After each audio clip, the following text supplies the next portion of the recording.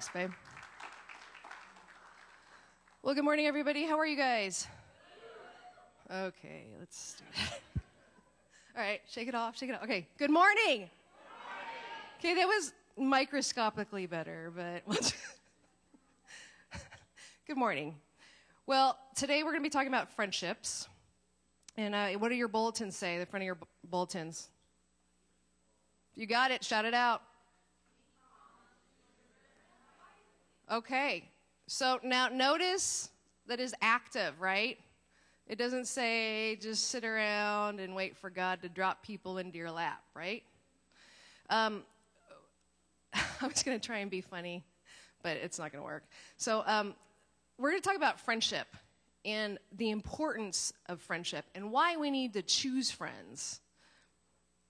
You know, I think in our society, we have this misconception maybe, and I know that we're not all idiots and we're not like, I have 500 Facebook friends. That means I have 500 close buddies and friends. I know that you guys are not that obtuse and stupid, and I'm not either. But as I've been preparing and reading for this message and studying, there's all kinds of research, for real, that says that our conception of intimacy and friendship has shifted in ways that we're not even maybe cognitively aware of. It's just been this subtle shift. And so what's happening is our idea of friendship and what community is has changed. And so, you know, when we get on Twitter, and let me just say this, I'm not bagging on Twitter or Facebook or Instagram. My husband and I are some of the biggest junkies. We're always on there looking at stuff. But what's happened, though, is that our idea of friends and who we share our life with has expanded. We think, oh, I'm sharing my life with all these people. They're involved. I've got this community of friends. But it's literally rewiring the grooves in our brain and how we process. We think that's community. And so the level of intimacy and one-on-one where we sit across from somebody and look in their eyes and say, how was your day? Pretty crappy? Yeah, mine too, I get it. Or, hey, I had a great day. I got a great job review. Those incidents are diminishing because we mistake the likes, the 400 likes or the 100 likes or whatever, or the hearts on Instagram as being, oh, that's community. That's me sitting across the table from somebody and having fellowship or having friendship. And that's okay, but that's not where it's at. So we are going to dive into why is friendship important? And I'm not talking about the kind of friendship where you like, I love you. No, I love you more. No, I love you. I'm talking about meaty friendship that God talks about in the Bible. Okay, so in case you guys are like, I'm tapping out, so there's a chick flick sermon. No, this is not. All right, what I'd like to do though, and so first of all, you know, we're doing this whole series about wisdom, right? Pastor Josh is doing this series on wisdom. And how does wisdom and friendship intertwine? Well, here's the deal. Wisdom is knowledge applied to life, right? And then we have the spiritual component on it. And it's how does God want me to live my life? What does that look like? And that's what we're going to talk about. What I want us to do is look at Genesis 2. Can we get that 2:18 up on the screen? Sorry, I have all my stuff. I'm such a nerd when I study. I just have tons of junk. I was going to say something else, but I filtered myself. I just get so involved and I study something. We could seriously be here for 3 hours. Because that's just how much stuff. But you guys want to stay for 3 hours? Probably not. Sylvia does. All right, Sylvia, you and me, man. You and me. Okay.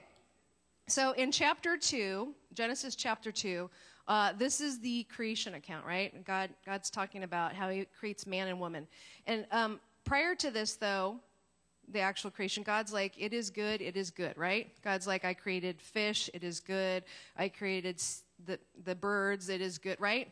It is good, it is good. And in Hebrew poetry, we don't quite get this because I wouldn't have studied this unless I had to, but it's this progression of it is good. It's this like rhythm. It's like it is good, it is good, it is good.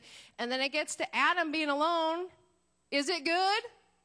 It is not good. And you're like, it's like a giant cliffhanger. It's like, I don't know, some TV show, and you're like, The Last Ship. How many of you guys like to watch The Last Ship, right? No? Okay, all right. All right. Mako, party of one. All right. it would be the equivalent of the it is good, is not good. It's like if you're watching, okay, Game of Thrones, right? Some of you guys, you don't have to raise your hands, but I know some of you are into the Game of Thrones, and it's like, you're like, oh my gosh, on the edge of your seat. And then it's like, all of a sudden they end it at a cliffhanger, and you're like, oh, I have to wait till next week. What happened? Oh! Okay, that's the idea in the Hebrew here, okay? God's like, it is good, this is great. Man by himself, not good. You're like, oh, what's going to happen next? I need to know. Well, so can we get that? Oh, where's the screen? Oh, it's behind me now. Oh, sorry, I'm tripping. I'm like, why aren't they getting it up on the screens? Because the screens aren't there. Mommy needs more coffee. Sorry. Okay, the Lord God said, it is not good for the man to be alone. I will make a helper suitable for him. Okay, now here's what I want us to get. When we read this, we think, okay, this is God's argument for marriage, right? And, man needs a woman, woman needs a man, right? But I think we can extrapolate that and tease it out a little bit and still be faithful to the text. Because what I think God is saying, too, is I didn't make man to be alone or woman to be alone. I made humanity to be part of community, an intimate community. I don't think this was just like everybody needs to get married and shack up and have kids and procreate and have the white picket fence. I think the meaning in this is deeper.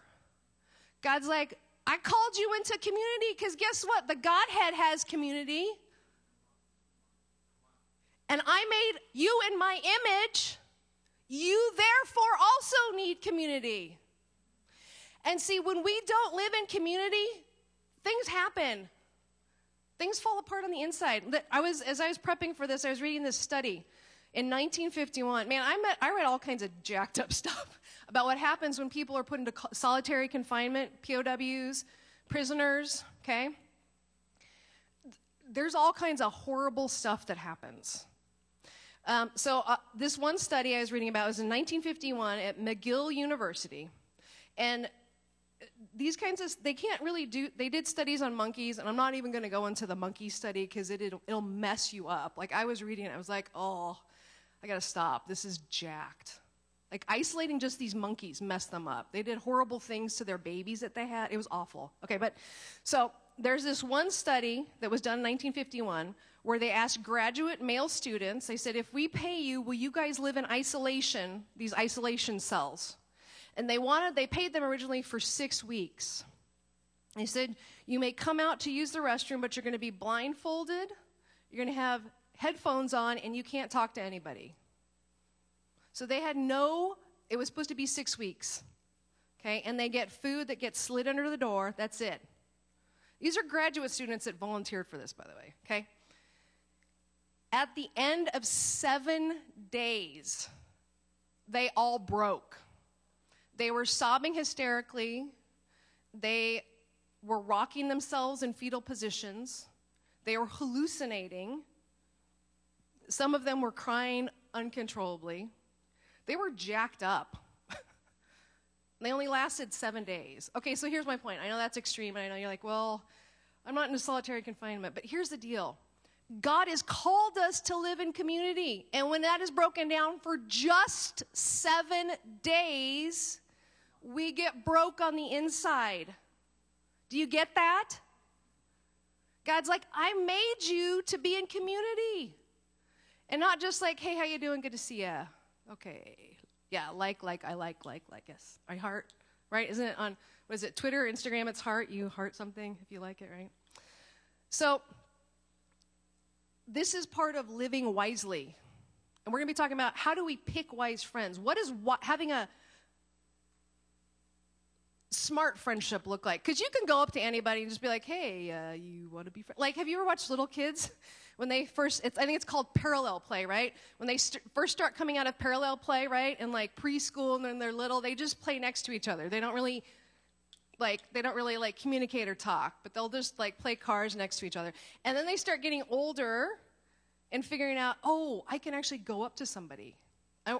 When Sophia was little, I'd watch her because it was always very awkward. Hey, you want to be friends? You want to be my friend? Just random people in the playground or whatever. Hey, you want to be my friend? It's like that desire is innate in children. Because most of the time when I take Sophia to the playground and be like, I don't want to talk to any other parents. I don't want to talk. I don't want to communicate. I want to sit here, drink my coffee, and watch my kid play. But she'd always come up to somebody and be like, hey, you want to play? Want to be my friend? Want to be my friend? It's like it's God made us with that stamp for community. And you watch little kids, and I'm just blown away because it's like, you don't have to, little kids, they won't do what they're told a lot of the time. But you can't push them into stuff that they don't want to do. But when it comes to friends, they'll just step out and they'll be like, hey, want to be friends? Want to play? I don't know you. I know this is awkward. This is the first time we've met on the playground. My sand crashed in your sand, and it's meant to be. But it's like even at a little age, it comes out what God has put into us. All right. There's this quote from this nerdy theologian, I'm not going to even tell you who it is, but he says, the most and the best will not be produced in us if we are alone. If we are independent, we remove ourselves from the circumstances that will produce the most toward his purpose. And I really believe, I've seen this in my own life, and in the lives of others that have chosen not to be in fellowship and community. We wither and we die when we're not in fellowship and community. Bless you, Teresa. And I'm not talking, we don't always have to have Bible studies and be super intentional. We can just sit down with each other and have a cup of coffee and be like, how was your day? My day was kind of crappy. How was your day? Or whatever, All right, so I've got 4 main points. I'm going to try and get through these quickly. About what does it look like? What are the parameters for choosing smart friends, for having smart friendships, for having not smart friendships, but wise friendships? They're going to help nurture us and push us into being the people that God's called us to be. All right. So the first scripture is Proverbs 18:24. And most of these are pulled from Proverbs because it's the book of wisdom, right? The book of wisdom. All right. One who has unreliable friends soon comes to ruin, but there is a friend who sticks closer than a brother. Okay, that's the NIV. I want to read you, I forgot what version this is. It might be the Revised Standard Version. Okay, but I like how this phrases it better. A man of many companions may come to ruin, but there is a friend who sticks closer than a brother. Here's the idea. And you see this especially with teenagers, right? Junior high kids.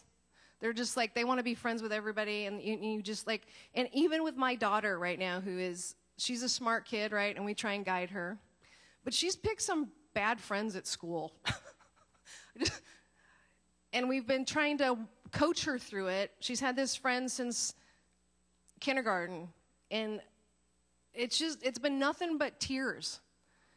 We're like, Sophia, you can't give your heart because they've become best friends. They were best friends. And I said, you can't give your heart to somebody like that. You need to choose more wisely. Is this person acting nicely? And I think here's the deal. I think a lot of times as adults, we do that too. We're not as choosy and picky as we should be. And I'm not saying that we're snobs and we have a checklist, but that we are functioning with wisdom and discretion and saying this person might look the part, might look good, but this person's a train wreck on the inside. I'm a train wreck.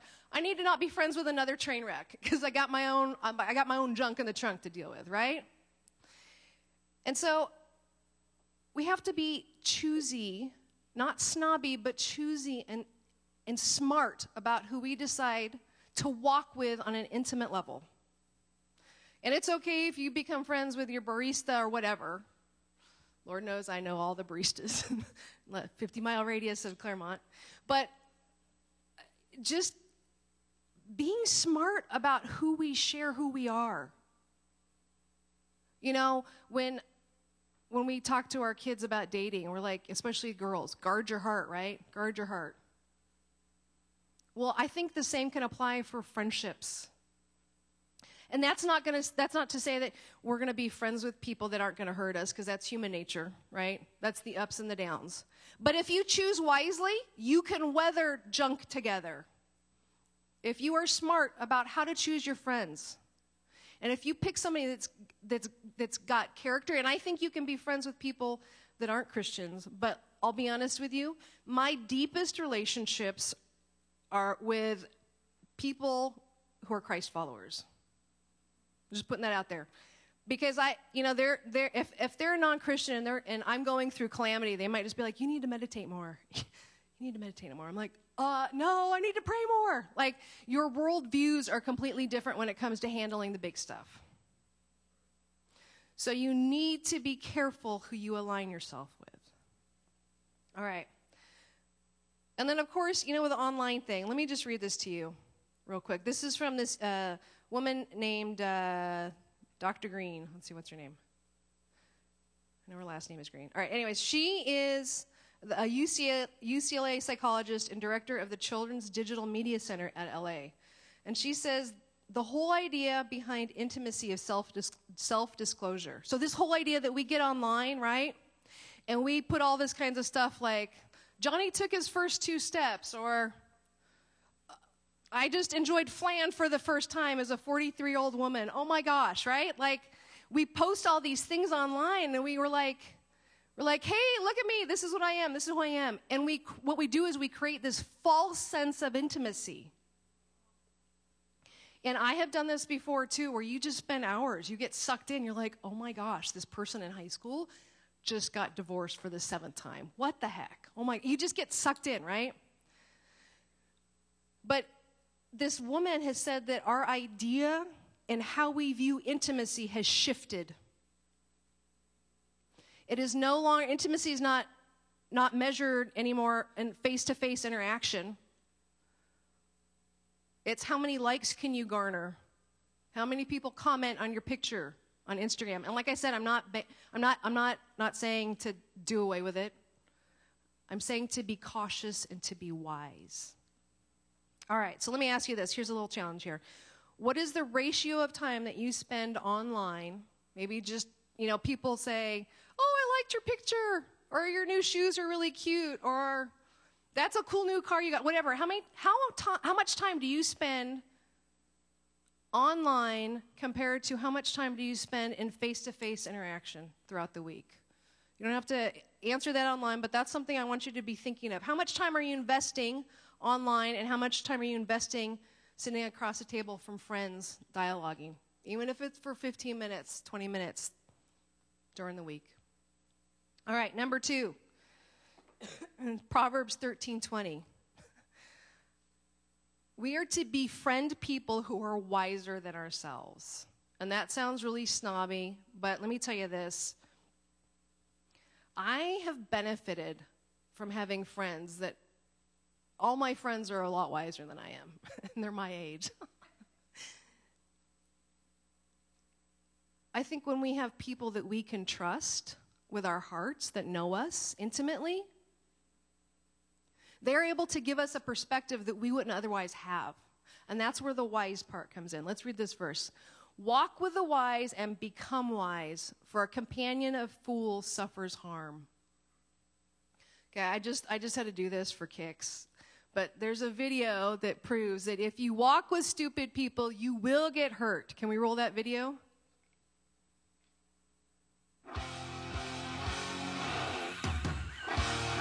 Hello, I'm Johnny Knoxville, and I'm here with Matt Hoffman and Tony Hawk. This is The Gauntlet.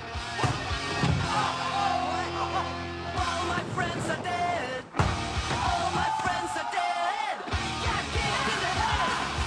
All my friends are dead. All my friends are dead. All my friends are dead. All my friends are dead. I always thought they end up like today. They walked up. I just gave a chest pulse. All my friends are dead. All my friends are dead. We got kicked out of bed. Nothing back in any day. I always thought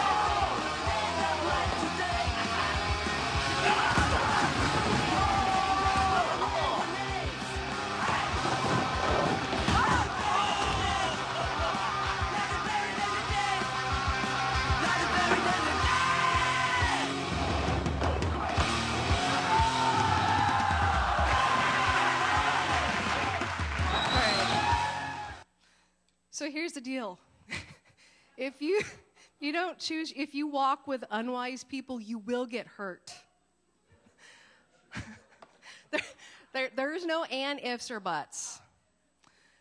And in Proverbs 13:20 here, the idea in the Hebrew is he that walks, this walking with the wise. It's like the idea is there's a wellspring of health that's going to come up if you walk with wise people. And if you don't walk with wise people, you walk with fools, there's going to be the fowler's net or this giant obstacle course, and you're going to get smashed. In college, I had some dumb friends, and I did lots of dumb things. Like dumb things. Like, I think about it now, it makes me want to vomit. Because I did really dumb things. Like, we went rock climbing, and we went rock climbing intoxicated. And it was a 100-pitch climb. So it was a single pitch climb, so it was 100 feet. And one of the guys that I was climbing with was so drunk, when we got up to the top, there was a little ledge. It was like a ledge about 2 feet, and you're supposed to stand there, clip in, and do the other pitch. It was a 2-pitch climb, actually. Well, he was so drunk, and I was so drunk, we forgot to bring some of our gear up. He's like, oh, I totally forgot another carabiner. I got to go back down so we can clip in for the second pitch. And we were both so out of it, and all of our other friends were out of it too,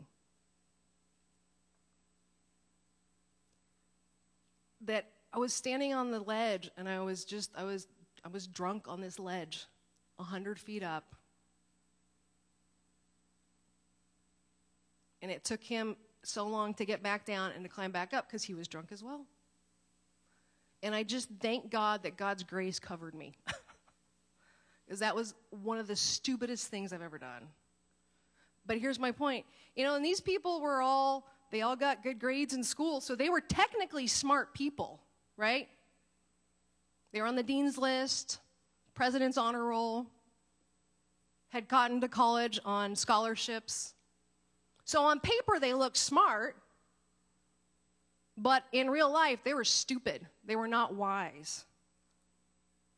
But I thought, oh, that's okay. I'm going to hang out with them anyways. It was fun, right? But I look back on it now, and I thank God that his grace covered me and that his grace covered my stupidity.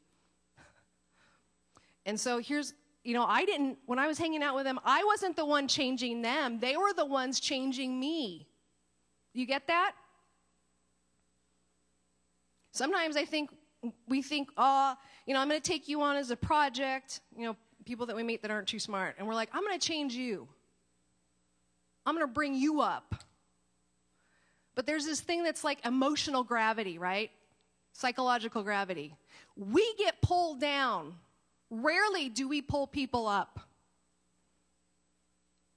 And I'm not saying that obviously dumb people, unwise people need Jesus too. But we are not to become involved with them as intimate friends, because that will pull us down quicker than we can blink. And before you know it, we're like, oh, I'm standing on a ledge 100 feet up, drunk out of my gourd. My climbing partner is also drunk out of his gourd. What happened? How did I get here? So choose wisely your friends. All right. Okay, so let me ask you this. Are you in relationship with smart people? Maybe they get good grades, they have great jobs, they have nice cars, they're doing well for themselves, but are they wise people? Are they godly people? Ask yourself that. All right, number 3 is Proverbs 27:6. This one's always rough. Wounds from a friend can be trusted, but an enemy multiplies kisses. How many of you guys have seen Mean Girls, the movie? Okay. I think that's just such a classic, the frenemies, right? The frenemies, it's a combination of friends and enemies, right? People that act like they like you, They come up and they're like, oh, it's so good to see you. Oh, and and they're giving you kisses. They're like sticking a knife in your back, right? Or as soon as you turn your back, they're just talking all kinds of junk about you, right? Well, I have some friends. So I went through this, and I told you guys about this. I have this group of college friends, college girlfriends. Man, you guys, I did. Here's the deal. I'm not making an excuse, but I'm just saying, I grew up, my mom was a single mom, and so she was very staunch about, we're Christians, we're going to act a certain way. I could only listen to Christian music. I couldn't even listen to, like, easy listening stations. And so it was very repressive, in a sense. My mom was trying to make us toe the line. So when I got to college, I was like, forget this. I'm going to do my own thing. I'm not going to be a goody-goody anymore. And I just exploded all over the place. And you guys, so when I talk about God's grace, I'm talking about God's grace. I know it firsthand. God was gracious to me. And so here's the deal. When I was doing all my stupid stuff, I think I shared with you guys, one of my ex-boyfriends after college was a coke addict. And I was like, man, he was a smart guy. He was a smart guy. He was being groomed for vice president at the company that we worked for. So once again, on paper, he looked like he had his stuff together, right? He'd gone to school at UCLA. Smart guy. Looked like he's smart. Good guy. Oh, but he was a coke addict. And so I was dating this guy, and I was like, I think I really love him. And my girlfriends were great. Because what they could have done is they could have offloaded me and been like, when you get your head on straight and you figure out which end is up, you get in touch with us. They stuck with me through all my stupidness. They didn't condone it at all, but they were wounding me in a good way. They're like, Mako, what are you doing? Why are you wasting your time with this guy? They'd always call me on my junk, always. Yes, it strained our relationships. But you know what? I kept coming back to them because I knew, I think deep down, they were speaking truth and wise words. And so I listened to that, and I kept coming back for the good stabs. The stabs in the front, not in the back. Other people I talked to, more superficial friends, were like, oh, that's great. You guys should totally move in together, da-da-da. Instead of being like, he's a coke addict. What are you doing? You love Jesus. He doesn't. What are you doing? Who are you serving when you do this? My girlfriends did that, though. They're like, Mako, come on.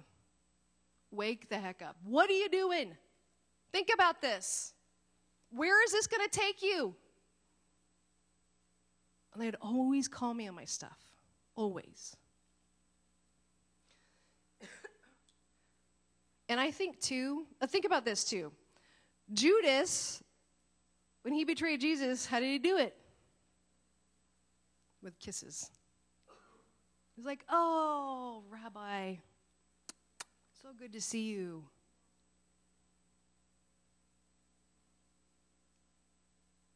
So I want you to think about, what friends do you have in your life that can speak truth into your life, even if it's an awkward conversation? Awkward seems to be the name of the game for me in my life and my friends. But you know what? Think about this. It takes more guts and more courage and more emotional investment to have a friend say, you know what? I love you enough to speak the truth into your life and to say, what you're doing is stupid. Wake up. What are you doing? And you know what? A lot of times, God uses the friends that we have, the good friends, the friends that we trust. Because sometimes what happens is we get like a little nick or a scratch, right? Like in real life. And then we don't clean it, we don't take care of it, and it festers and it becomes pussy and inflamed, right? And so what do? We just keep ignoring it. We keep putting a Band-Aid on it, maybe Neosporin. But what needs to happen is it needs to get lanced, cleaned out, packed with cotton sometimes. That's painful and it hurts. But I think God uses good friends like that. Because good friends can kind of get in there and cut stuff up and clean it out for us. Or at least they can cut it open And God can get in there, and the Holy Spirit can just be like, I'm going to clean this junk out. I'm going to use Holy Spirit antiseptic. So let me ask you, here's the thing I want you to think about. Do you have friends that only are kissy-kissy? Or do you have friends that are willing to stab you in the heart while they're looking you in the eyes because they love you? All right. Okay, Proverbs 17:17. A friend loves at all times, and a brother is born for a time of adversity. What I really want to focus on is that a friend loves at all times. Cicero said, Cicero is this old Greek guy. He said, misfortune is the touchstone of friendship. And basically that means we find out who our true friends are. Like, family's got to stick with you, kind of, right? Like, you have the same blood, and if they don't help you out, it's kind of like, oh, come on, you're supposed to. But a friend is under no obligation to stick with you during muck and mire, right? They could tap out and be like, I'm out. I'm getting dirty. You got to deal with your stuff. See ya. Galatians 6:2 says, share each other's burdens, and in this way obey the law of Christ. God calls us to walk with each other in the muck. We are to bear one another's burdens. Yes, it's inconvenient. Yes, it gets messy. Yes, sometimes the ick gets on us. And it's not always neat and tidy. But God commands us to bear one another's burdens and to walk with one another through stuff. A couple months ago in January or December, we found out that my mom had terminal breast cancer. And the first couple of months, she's still alive. She did treatment, and then she opted to stop treatment. So she's in hospice right now. The first couple of months were just gnarly, gut-wrenching, horrible. And it was always awkward for me because people would be like, how you doing? And I'm like, well, what am I supposed to say? Like, I just found out my mom's dying. She's in lots of pain. It's going to be just a crappy, horrible death. Like, and then having to explain it to my child. My sister has to explain it to her boys. And so I was at a conference with my partner in crime for conferences, Sasha Puri. Sasha, raise your hand. Whoop, whoop. Yeah, there you go. And we were just sitting there at this conference, and then we just started talking. And 5 minutes turned into 10 minutes, into 20 minutes, into half an hour, into 40 minutes. And Sasha was so gracious. We sat there bawling, snot, talking about my mom. Snot coming out of our noses, our eyes are just red, we've got snot everywhere. It was not pretty. It was very messy. But Sasha was willing to go there with me. She helped to bear my burden. We need to make sure that we have friends like that. What kind of friendships are you investing in? All right, may I have the band come up, please, and the ushers?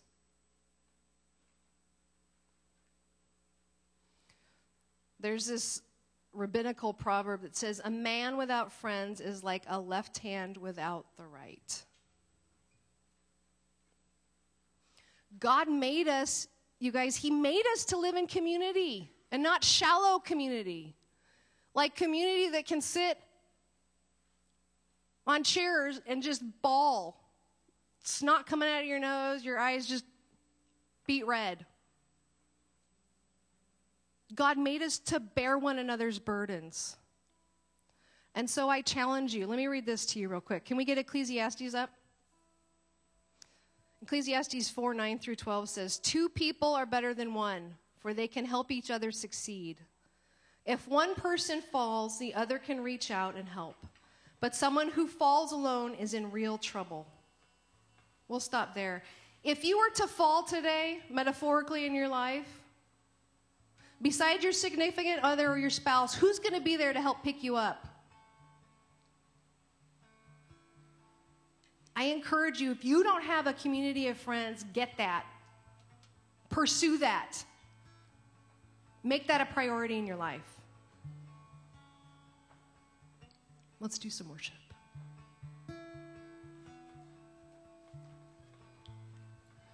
There's nothing worth more that could ever come close.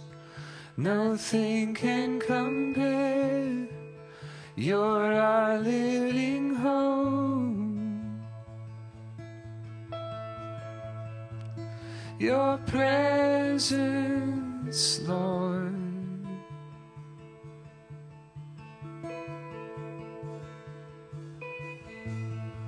And I've tasted and seen of the sweetest of loves, where my heart becomes free and my shame is undone. Your presence, Lord. Holy Spirit, Holy Spirit, you are welcome here. Come flood this place and fill the atmosphere. Your glory, God, is what our hearts long for, to be overcome by your presence, Lord.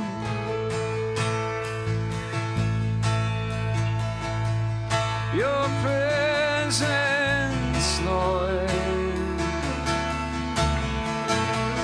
is nothing worth more. There's nothing worth more that could ever come close. Nothing can compare. You're a living hope. Yeah. Your presence, Lord. I've tasted and seen.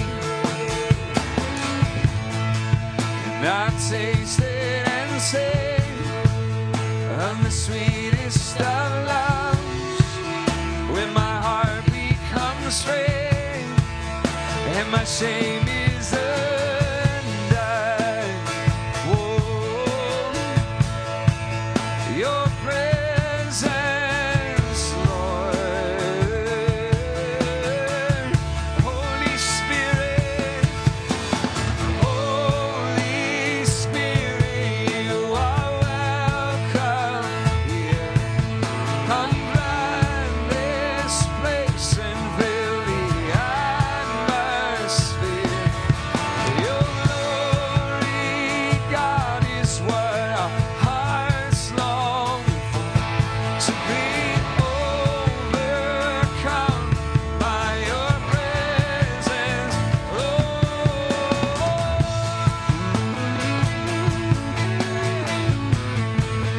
Your presence, Lord.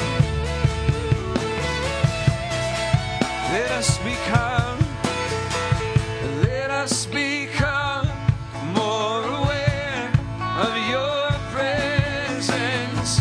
Let us experience the glory of your goodness.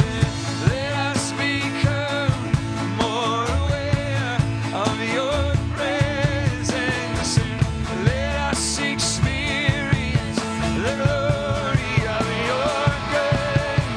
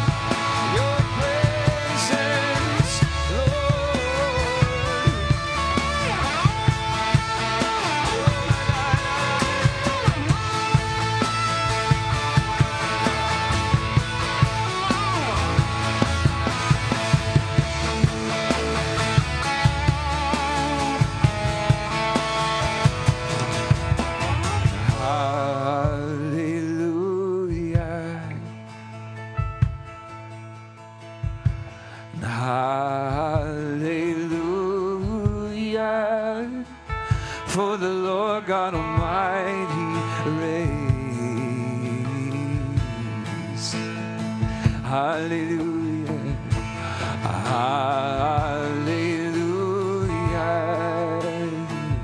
Oh, hallelujah.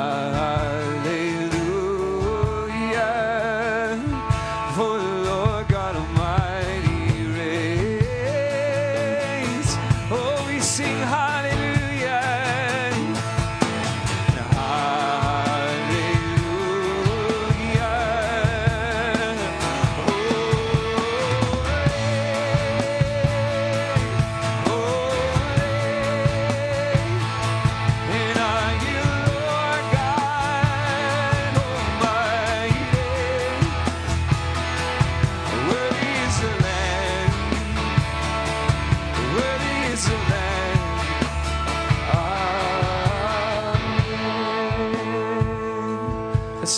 Hallelujah, hallelujah, and hallelujah,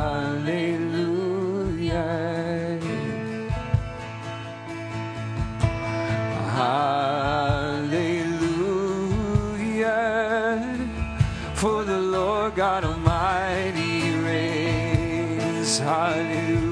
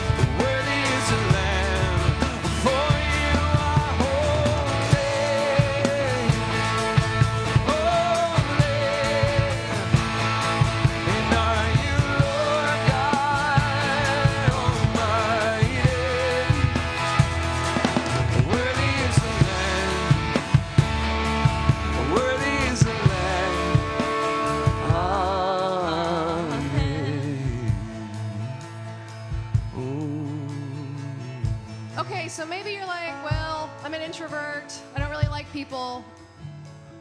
Well, guess what? God still wants you to be in community. And check this out. Jesus said he is our friend. Not just our Lord, but our friend. Come on. So if you're like, I don't have friends, I don't like people, or I don't know where to start with Jesus.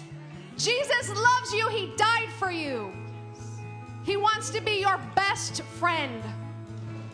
Go out of here knowing that you have a best friend in Jesus. Someone who loved you so passionately, so deeply. When you didn't love him, when you didn't care about him, he said, I will give my life for you because I love you.